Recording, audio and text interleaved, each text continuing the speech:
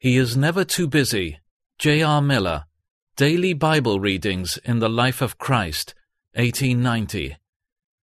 Our Father in Heaven, Matthew 6:9. This is the golden gate of the temple of prayer. When our Lord taught his disciples how to pray, it was thus he said they should begin. They were not to come to infinite power, or to unknowable mystery, or to inaccessible light, but to tender fatherhood.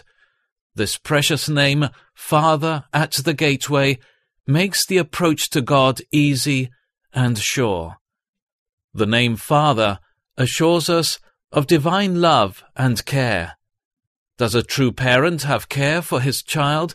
Much more does our Father in heaven care for his children on the earth. He even cares for the birds, feeding them their daily food. He even cares for the flowers, weaving with colorful threads the lovely robes which they wear. He surely cares more for his children.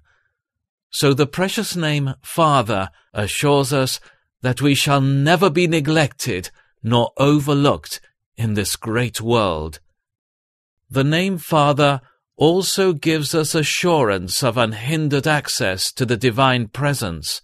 The children of a great earthly king are not kept waiting at their Father's door as strangers are. Just so, God's children have perfect liberty in his presence. They can never come at an untimely hour. He is never too busy to see them and to listen to their words of love and prayer. In the midst of the innumerable affairs of the vast universe, he thinks of his lowliest child. Amid all the confusion and noise of this great world, he hears and recognizes the faintest cry that rises from the lips of the least and lowliest of his little ones. The name Father also interprets for us the grace and mercy of our God. We are always conscious of sin. How then can we gain access to a holy God? He is our Father. We know that even an earthly father does not shut the door on his erring child. The candle is left burning in the window through the long dark nights, that the wanderer out in the blackness and longing to return, seeing the bright beams, may be assured of love and awaiting welcome.